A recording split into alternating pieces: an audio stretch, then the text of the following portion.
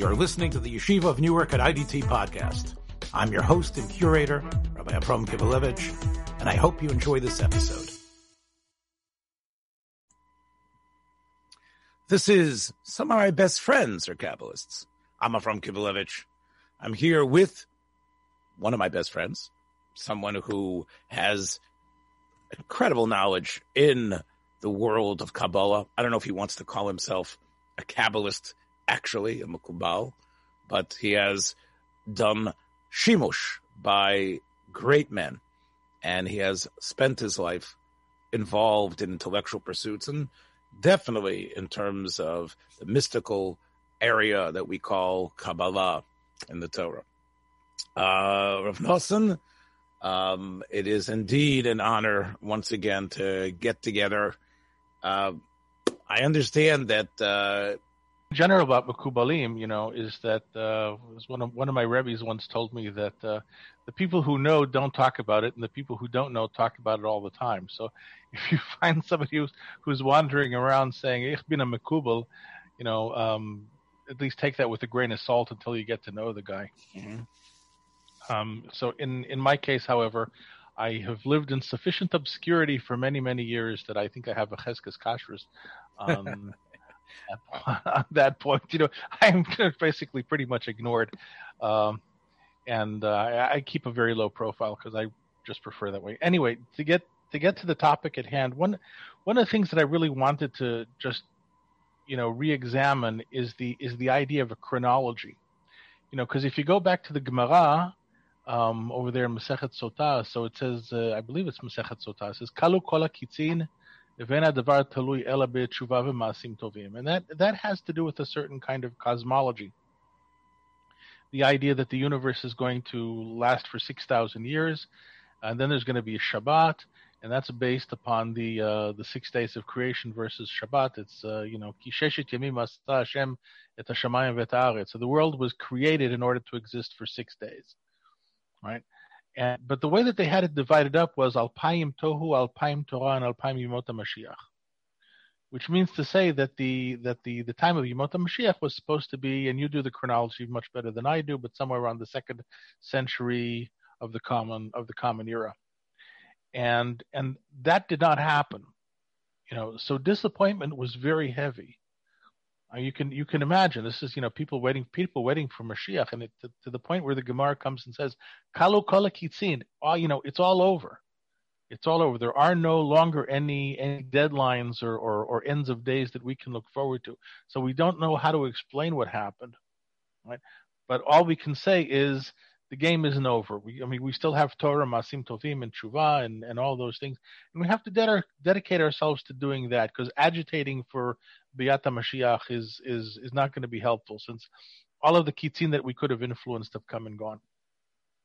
Okay, and let me just interrupt here for a second for our listeners, just to come in with the secular date. So and I think we talked about this last week as well. Yes, was from the year 240, Common Era, and as you said, a period where instead of seeing Mashiach, we actually, as you mentioned last week, so cogently as you put it, we actually saw the rise of Christianity and then Islam a couple hundred years after that, and as sort of almost like Klal Yisrael's ability to influence the world sort of went completely awry. And then we talked last week in our Avram Abulafia segment, 1240, which was 1,000 years from then. And right. Then, if they freeze our bodies or whatever, we might be able to be around by 2240. Now, it's 2121.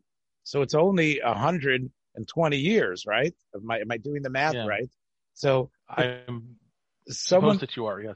Someone that's born today and who lived to be 120, or if we can somehow come up and freeze ourselves like Ted Williams or whoever else froze their head, whatever. Or upload our consciousness to the cloud, Yes.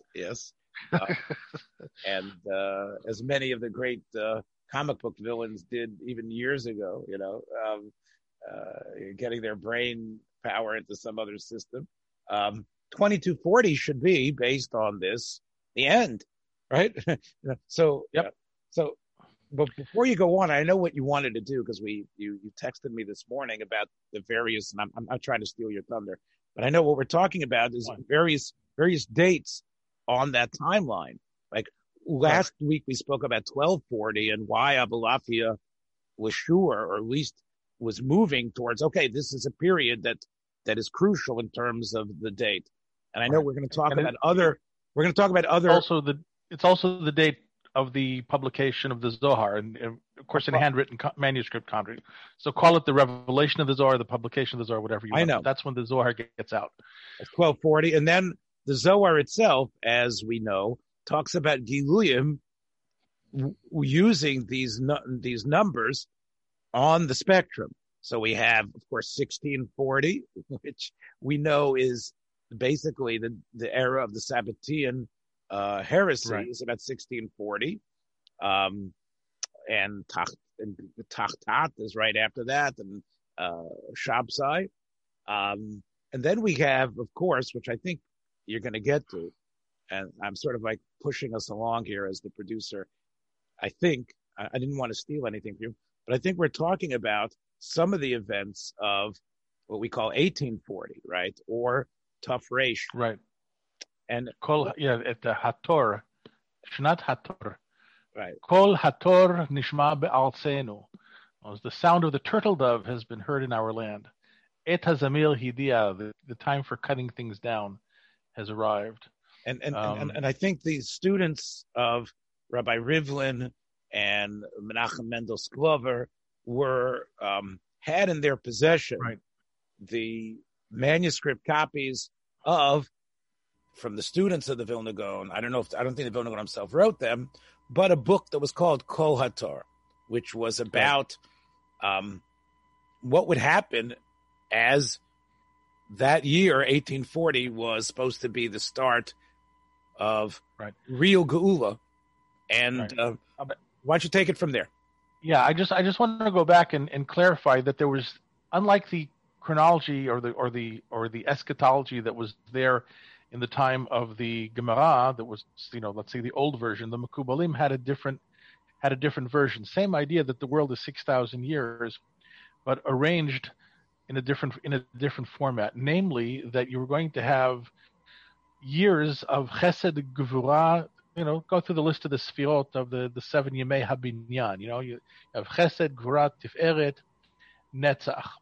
Now, all of those are Sfirot which, for whatever reason, don't give too much power to the other side. There's not much leakage, because we described the idea of leakage in one of the previous talks, that you have a situation where lights or emanations can leak out of Olam Atzilut and into this, and into the worlds of existence and being, and that creates problems for Jews, because Jews are inherently connected to Olam Atzilut, and when there's a leakage outward, then we are in trouble, because we are under the dominion of the what they call the klipot or the chitzonim, right? And Hod, the Sfirah of Hod, is uniquely aligned with the problem of leaking out, right? And there are reasons for this, but let's just say, to keep it quick, the fact that Yaakov Avinu was wrestling with the angel and he was struck on his thigh, okay, and let's assume for a moment that was the left thigh, even though Gidon,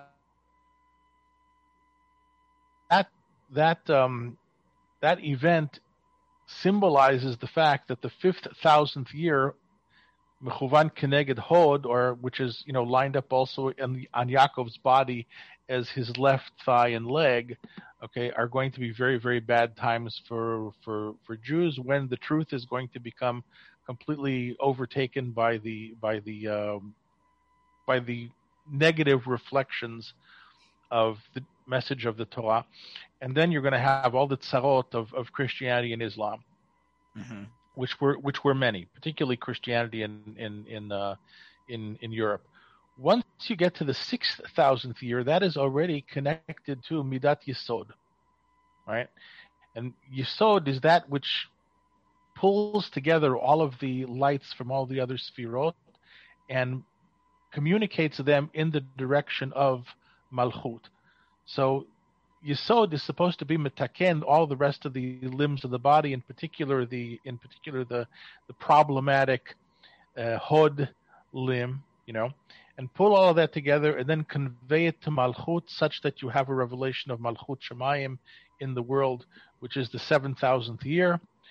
But things are supposed to get started during the 6,000th year. 6,000th year is supposed to be the time when what went wrong in the 5,000th year is going to become rectified. So, firstly, the idea that Kabbalah becomes expansive and more well known just at the borderline between the 4,000th and the 5,000th year is extremely significant, and Rabbeinu Abu Lafia was plugged into that, as well as those who were publishing the Zohar. And so people were really on a heightened sense of expectationism at that particular moment. Let's say 1240 to 1300, something along those lines. And as a matter of fact, something monumental did happen. Okay, the Aseret HaShvatim came over the Sambatyon and they started to kick the poop out of the Muslim Empire. Except, they weren't Aseret HaShvatim; they were Mongols.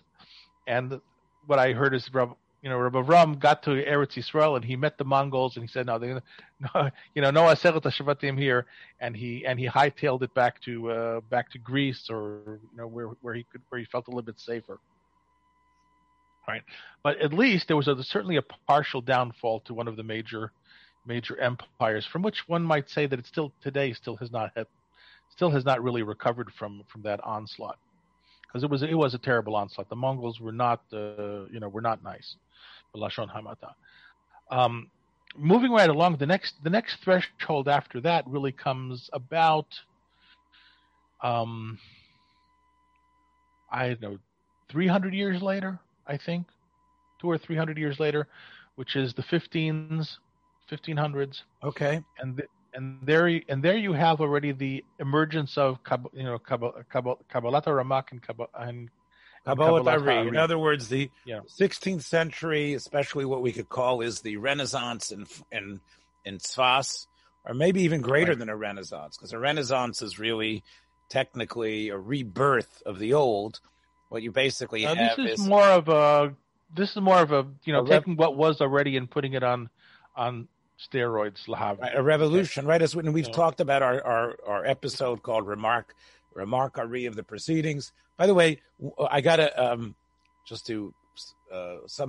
one of our listeners sends me a note. He says, I really like the show, but Rabbi Kivelevich, after 120 years before you get into your Gan Eden, you're going to be scolded for that terrible pun that you made, making Ramak Ari together, and you will definitely have to pay for that. Anyway, but the point is, yes, Ramak Ari is approximately the same time as the called the 1540, which would be, as you say, that's the beginning of the fifth, right? Because from 1240 to 1340 is the first, 1340 to second, 1440 is the second, right? And then 1440 to 1540 is the third. Then we go from I think about 300 years. Yes. Between let's say the publication of the Zohar and Ramak's commentary to it, and the Ari's subsequent revelations about that. And I just I opened up my Etz Chaim and I took a look at the Reb Chaim Vital's introduction to that, and it's interesting that Reb Chaim Vital was also really, really feeling the yearning for Geula and for Mashiach, and he's asking the question, like, how is it that 300 years is, well, actually, he was talking in terms of years from Chorban Habayit. It's been over 1,000 500 years or something, whatever number he uses, from the time of Churban Habayit, and we're not saved yet. There's no Mashiach. Nothing's on the horizon. Everything looks really, really bleak. And he wants to answer the question of why is the Geula held up and what can we do about it? Okay. Now his answer is very surprising, and this is, I think, why it's worthwhile sharing. So number one, he definitely sees that Kabbalah is the solution to the problem of why Geula is not happening. And he bases himself on various passages in the Zohar, Tikkunei Zohar, where his point is essentially this: as long as Jews are just learning Gemara, Shas, and Paiskim, I'm not even afraid to say this, as long as Yidden are just learning Gemara, Shas, and Paiskim, they're only learning for their own sake. There can't be learning Lishma. The only way that you can learn Lishma is if you start learning Kabbalah. Now, makes you wonder how conceivably could that be? Okay, what they don't learn Lishma. I mean, and even Chaim Vital, actually, he says that. He says, the Zohar says that. But I mean, are we talking about all the Chachamim of Am Yisrael are selfish and self-centered? That's not possible.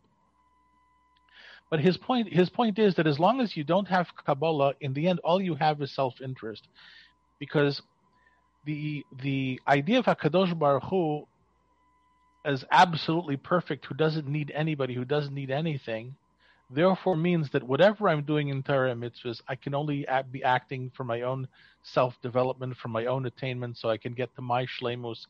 And no matter how selfless I need to be in order to get there, because in order to be a shalem, you also have to achieve a kind of shelo almanat lekabel pras.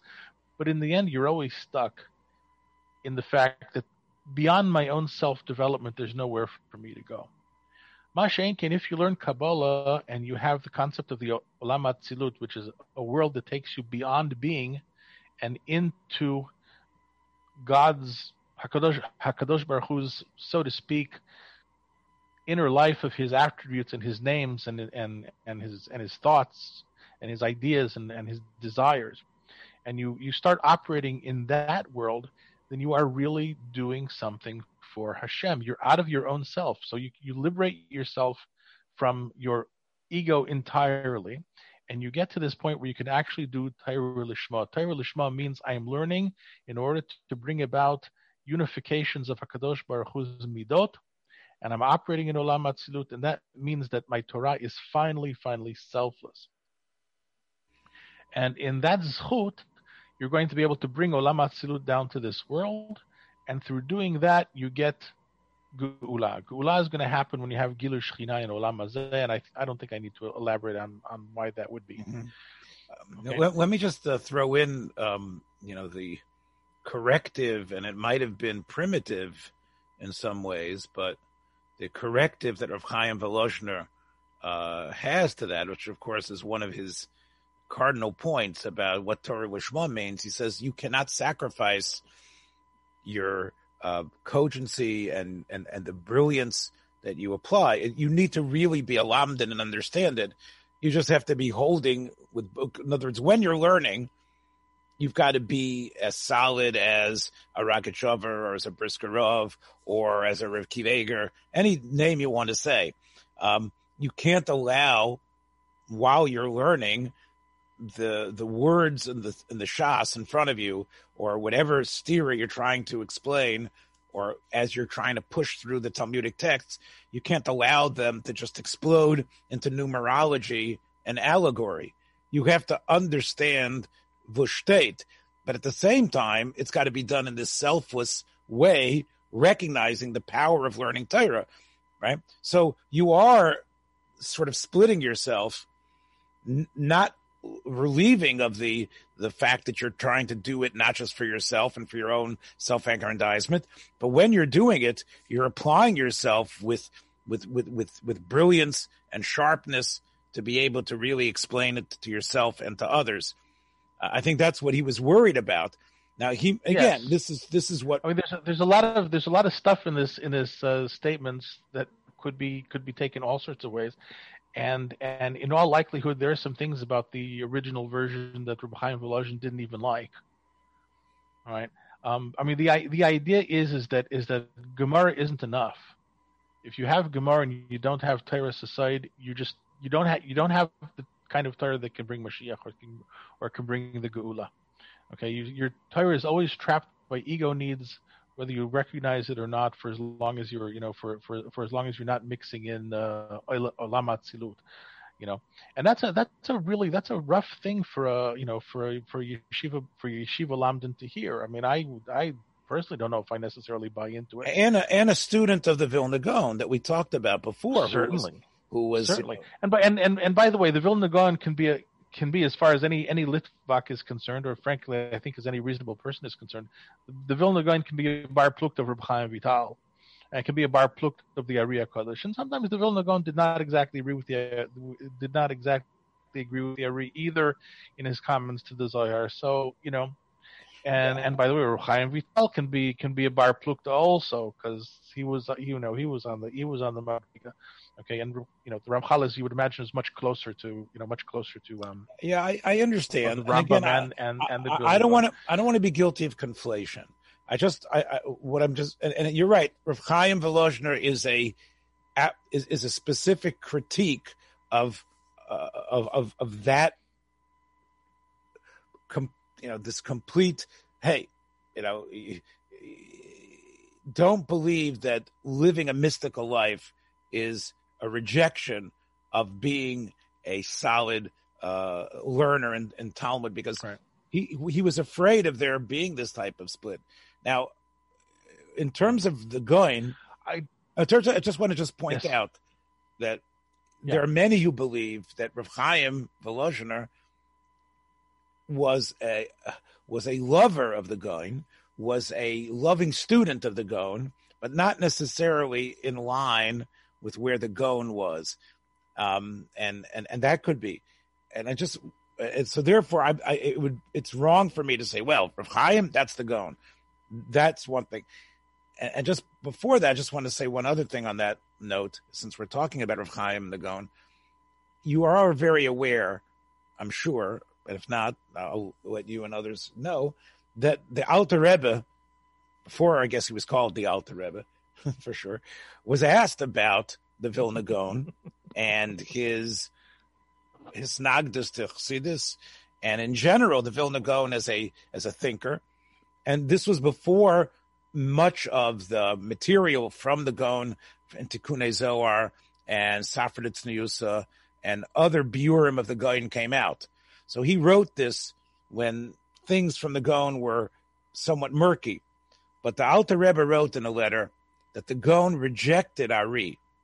So he felt the Gaon was very much Kabbalah Derech HaZohar, and the Gaon didn't really believe in the principles of the Ari completely, and especially when it came to Tzimtzum.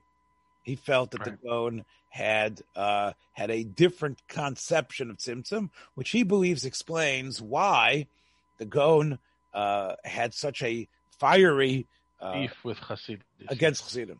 So all of that exactly dovetails with what I heard from my Rebbes.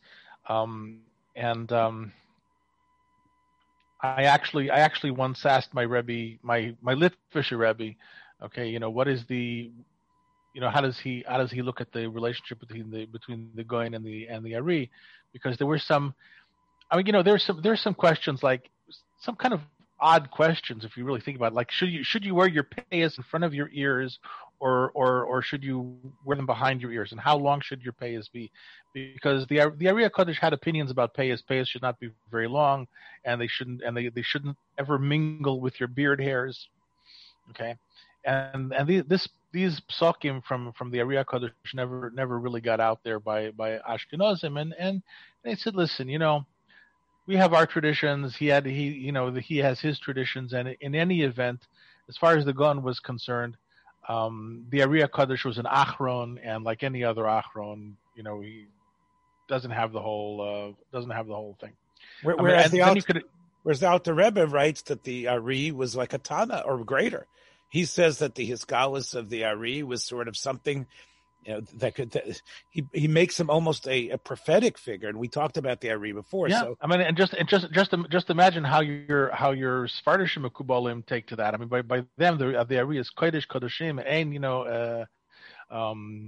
I don't know, however you want to say it. You don't mess with the Ari. They don't call him lion for nothing. And if it's not Ari, we're not interested, because he's the one, he's the it, he's the whole, he's the beginning and the end. End of story. So Gaon me will not Od Shikanozi, All right. Let's talk a little bit. I want to just push this a little bit, Nelson. We talked a little bit about 1640, and we talked about the Messianic Pax. Let's go to the next two.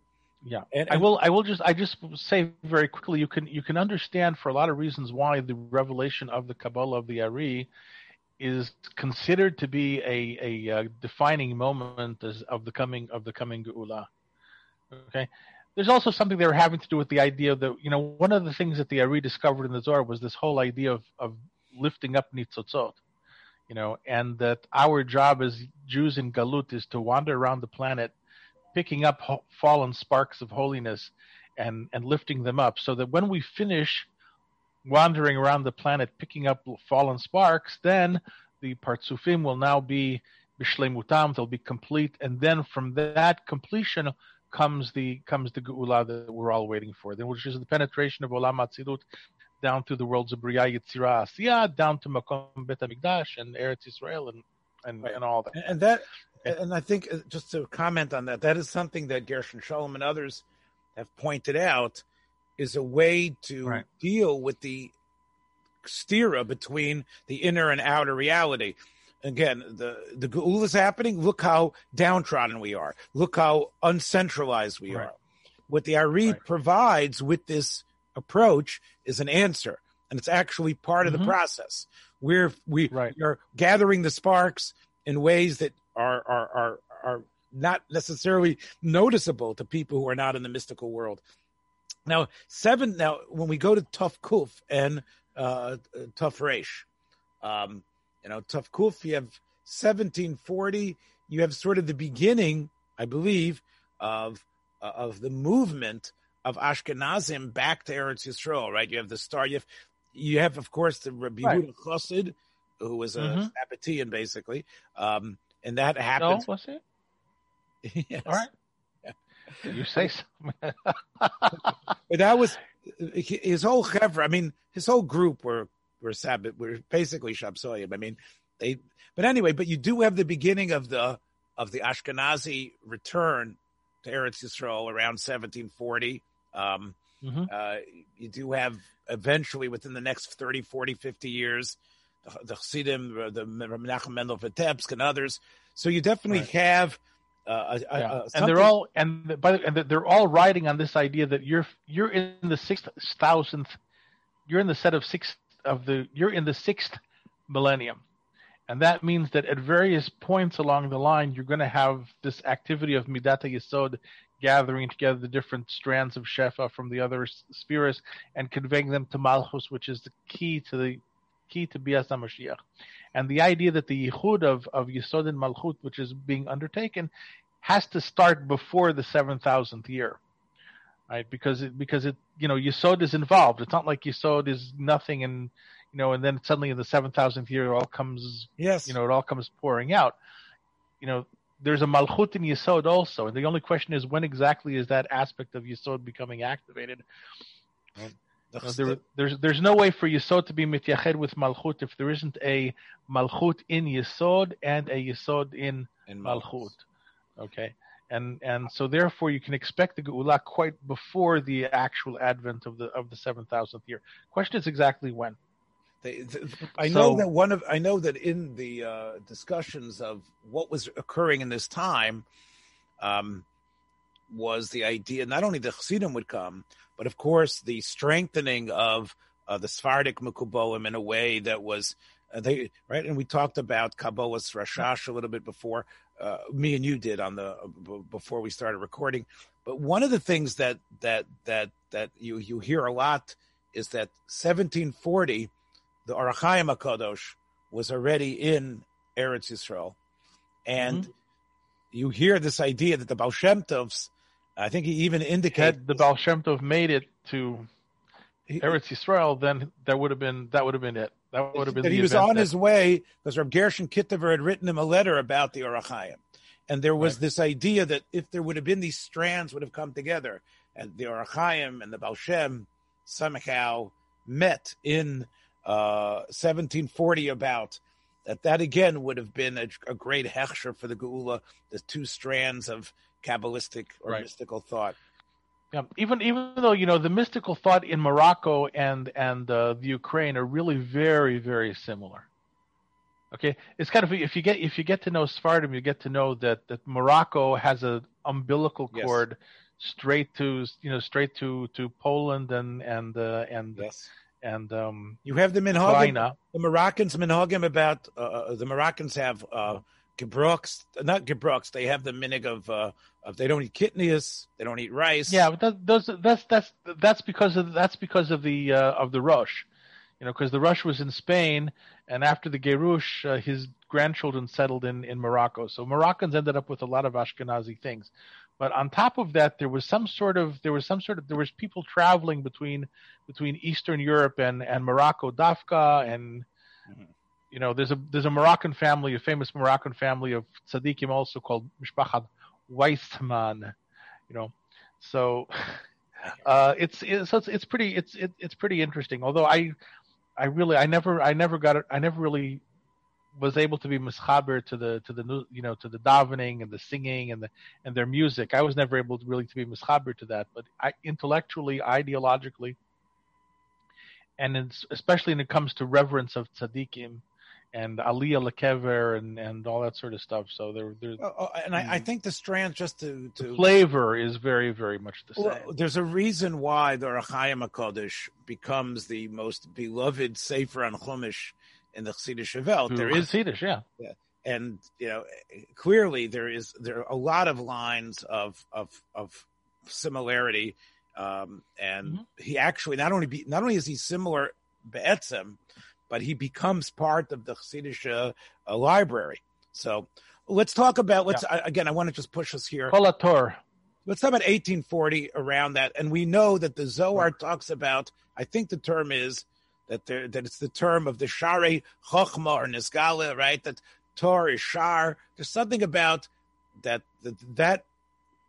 date that there. I don't remember the exact term, but the Shari Chochma somehow get thrown wide open, right? So, what are some of the things that occur then?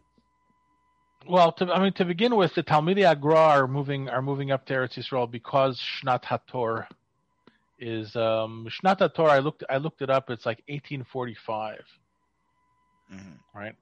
And it is interesting that there are things actually happening in 1845. Things were going down in 1845. You wouldn't imagine world changing, gigantic things, but like the emergence of what you call Christian Zionism, and it was the fact that you have a bunch of English gentlemen sitting in London, who are having conversations, let's say, with representatives of the Ottoman Empire, urging them to allow the Jews to take over Eretz Yisrael and set up a civilization there. Right.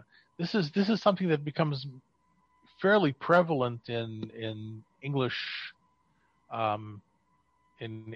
thought and in English religious thinking, and it actually does form the basis of what was eventually to become the Balfour Declaration. I would say roughly 80 years later. Okay, there's this whole agitation that begins in England about reestablishing the Jews in Eretz Yisrael, and we by the way, we continue to benefit from this because that same attitude crossed over to the American evangelicals and So I can't help but even though that's a very mixed blessing, because they're also trying to convert us at the same time that they're supporting us. You have Moses. The reason why they support us going. The reason why the evangelicals support us going to Eretz Yisrael and strengthening our position there is because they believe that once we do that, then the Geula is going to come, and then it's not going to be our guy; it's going to be Rahman al-Islam, Lahav the other guy. So it's not like they. I don't know to what extent they really have a deep inner passion and love for Yid, and they just have their own. They have. Their own I think agenda. everybody knows that they are. Missionaries and Jesus freaks in that sense, and and yet we sort of been riding this alliance with them politically, and we've been taking their money like crazy, and their support. So you're right, and there are. I have to be honest. There are these, and there are those. It's not all one. It's not all one stripe. And my personal feelings about it is that part of the process of Geula, which also began, back in the 1640s or something, was when Martin Luther. No, it was earlier than that. Martin Luther broke with the Catholic Church, and the power of the Catholic Church was broken, and then you had Henry Henry VIII with his wives and with defying the Pope, and I mean wars and tribulations and tumultuous centuries that basically obsessing with the idea of what is the true way to get to get to God, and eventually what comes out of that are versions of Christianity which do not necessarily they may or may have not, but they do not necessarily have the venom, the venom, or in particular the desire to convert us all. I know lots of good Christians who have accepted the idea that Jews don't have to convert to Christianity. Christianity was never meant for us. Mm-hmm. So I figure, if Christianity gets to that position, then already that's a massive tikkun. The Catholic Church did that in Vatican II. Yeah, right. Yeah, assuming that just wasn't political apologia. Because of the shadow of the Holocaust and other things. Okay, you know what? Listen, it remains to be seen. But look, I think John Paul came there at Israel. He was very nice. You're right. I was painting them with too broad of a brush, and I think that many of them are just going to wait for the eschatological reality to play out. Meanwhile, they don't want to stab us and kill us, and that's great. Yeah, the fact that that's always good. Yeah. But at the same time, there are Christians and there are Christians. The Christians that do want to convert us have become much smarter, okay, and they know how to pretend. They know how to mamish be chazirim in the sense that they can stick their bottom feet out and show their simanei kashrus. I get a call from my daughter-in-law, who asks me whether I should buy these comic books of the Torah, and I'm looking at the comic book, and I tell you what, it doesn't take me more than 5 minutes to realize that this is Christian, and I'm not even looking at the episodes in the back of the book. I was looking at the episodes in the front of the book. If you're Magshim Hakadosh Baruch Hu in your depictions of Adam and Chava in Gan Eden. Okay, this is not done al pi ruach hayadus, even though the Hebrew is really good. Okay, and an uneducated person could not tell. Okay, that there's Christian content lurking in there, and this stuff is all over the internet, and it's a problem. So, or the love of our Christian neighbors. Okay, so something.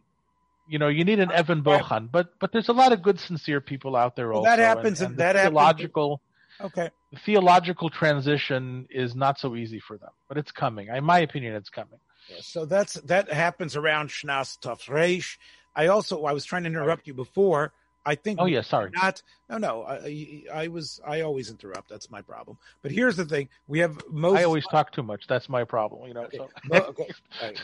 Moses Montefiore, of course, was yes.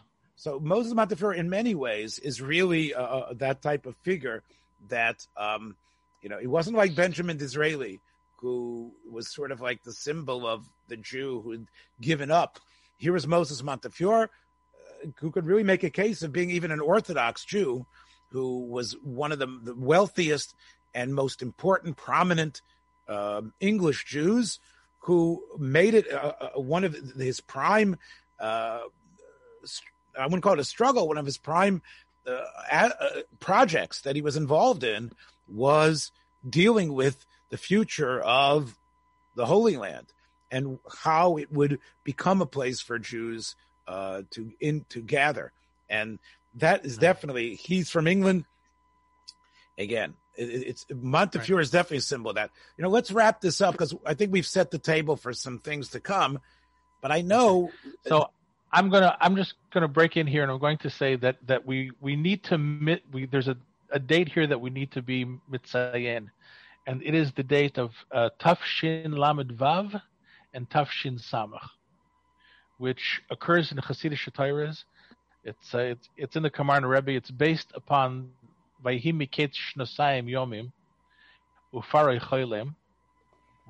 So it's based upon that, and 2 years of days is 365 times 2, and that's somehow supposed to add up to Tafshin Lamed. Tell me if it does, because 730, and then you take the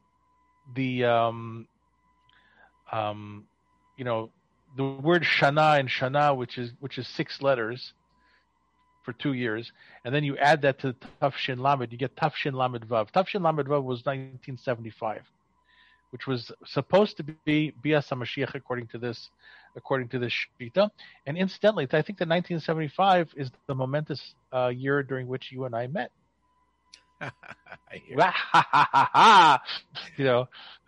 Who knows what was going on in Shemayim? Who would have guessed, right? But aside from that, I also think it's the time in which the Lubavitch Rebbe went really, full throttle on the Mashiach thing. I think I recall that quite well. And then for some reason, Tafshin Samach, which is 24 years later, which I guess has to do with Yom, because a Yom is 24 hours. So Vehimikes Shnosayim Yomim. So add another Yom to the Shnosayim Yomim. So that gives you another 24 years, and then you have Tafshin Samach. Now Tafshin Samach was 2000. Recent hit about the year 2000. Okay, so you have it. So it's after the fall of the Iron Curtain. So there was also, even though the Rebbe had already been was already nifter, but there was still a lot of agitation. Mashiach. And although I don't know who acknowledges this, but the people who know about these things were agitating because of the significance of the dates. These are dates that are known in interesting in Kabbalah. I guess I know we left a lot on the table in terms of what happens in. I'm just going to throw this out, and we'll end on this. In the Chassidische Welt, when they talk about Tafresh, they talk about the Shari Chochma, and I've heard from the Chassidim in both of these areas, the Chabadskers talk about the fact that Tzemach Tzedek started his deep Maimorim in Chassidus, because he was known, of course, as the most brilliant Talmudist in learning. He was considered of all the Rebbes, he was considered other than the Alter Rebbe, he was considered the one who was the complete package. So that was when the Tzemach Tzedek started his deepest Maimarim. And that was also when the Ishbitzer had broken from the Ishbitzer broke, of course, from his Rebbe, the Kotzker, and started unloading his package of sort of antinomian, incredible ideas about, the double truths and things like that. I've heard those are the events that in the Machshava world that really indicated we're really on the runway for Geula, as far as that goes. The biggest issue with Geula nowadays is really the question of does Geula come through contemplating Olam Atzilus and bringing Olam Atzilut into this world through meditation, contemplation, Avodat Hashem, lifting up sparks and all that sort of stuff, which is not really a practical application? Or does Geula require us to actually do something? Okay. And part of the downfall of Shabtai Tzvi was something of the repudiation of doing it solely through spiritual means. And if you do we have a minute? Yeah, look, I can always edit down. There's a new. Okay, well, fine. There's a kind of a new approach to Shabtai Tzvi, because we usually think of him as being a manic depressive character, and Natan Ha'azati is episode Eisvarf, and the two of these guys got together and convinced everybody that they were Mashiach, but he was really a false Mashiach. These days among scholars, there's a different picture that's beginning to emerge. That Shabtai Tzvi might have been the sort of person that didn't do anything more bizarre than other Mekubalim did for making Tikkunim, and that Natan Ha'azati was a Talmud Chacham, a Yarei Shemaim that everybody held of. Their plan was simply to take all this koyach ruchni and go up against the Sultan, and they did. And what happened was the Sultan didn't budge. And the reason why Shabtai Tzvi accepted upon himself Islam was not because he lost his nerve and because he was on a high the day before and then suddenly he woke up in the next morning and his emotional state had completely collapsed. It wasn't that at all. It was that the Sultan made very clear to him that, listen, if you die al Kiddush Hashem, I am not going to let the Jews in my lands survive this event, because if I know that if I kill you, they're going to make you into a hero, and then the agitation is never going to stop. So you can be mit aslem and save all of your brothers and sisters, or you can die on Kiddush Hashem, and you're going to take a lot of people with you. And Shabtai Tzvi was not willing to die al Kiddush Hashem, and sacrifice. Okay. Who knows? Hundreds of thousands of Yidden along with him. So he really tried to repudiate his own Mashiachistikkeit.